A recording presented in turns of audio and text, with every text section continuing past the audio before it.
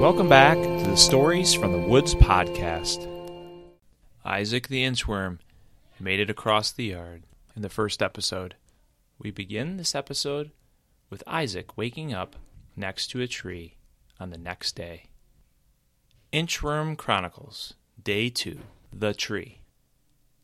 After a night's rest, the inchworm woke up, wondering now what he was going to do that he made it to the other side of the yard.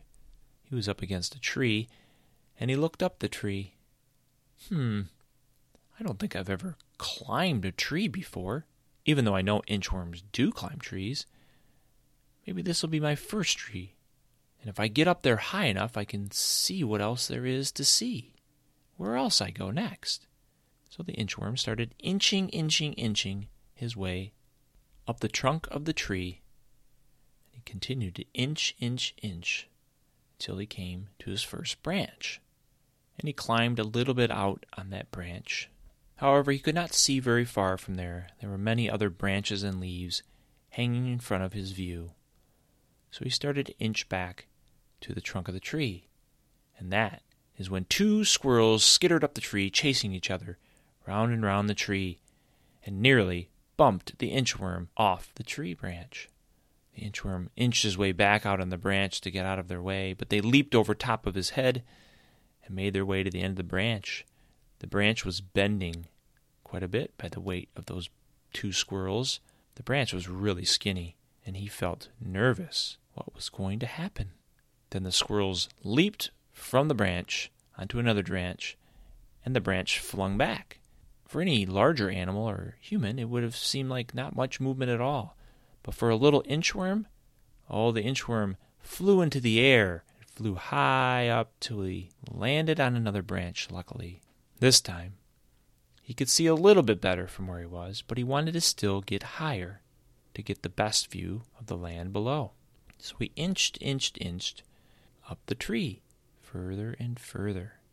That was until a woodpecker came flying up to the tree, and with its long beak started pecking into the tree, looking for insects.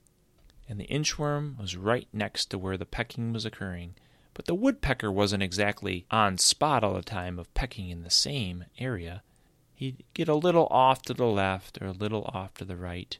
And when he went to a little bit to the left, the inchworm had to quickly move out of the way and move to his right. When the woodpecker moved back the next time, he had to continue to move. The inchworm was almost split in half by that woodpecker's beak. But luckily, the inchworm survived again and continued his way up the tree. Finally, he got to a very top branch and made his way out to the edge. And he could see all of the land and things below. And what he saw that was interesting was a pond. He had never been by a body of water like that before and wanted to see it. What he did not notice when he was looking out was what was above him. A large honeybee hive was hanging off one of the tree limbs above him. It was as large as a basketball, and to an inchworm, a basketball is really big, and he saw the bees swarming around it. He hadn't really thought much about it until several of the bees started to fly down and around him, and he got nervous, and he jumped onto a leaf, and the leaf broke off. And he started spinning down towards the ground. The leaf was going end over end, turning, floating, and finally it started to coast in a slow, nice, easy trend to the ground until a gust of wind came up and blew it back up. And the inchworm was getting sick to his stomach as he was twirling and spinning all around with this leaf. And then the wind died down, and he floated softly down to the ground near the pond.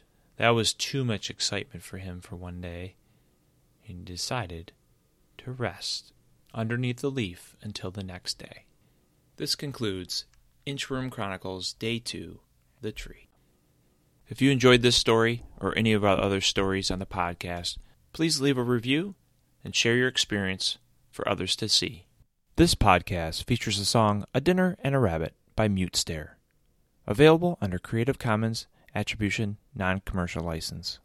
We hope you enjoyed this episode from the Stories from the Woods podcast, and as always, continue to listen to our next episode.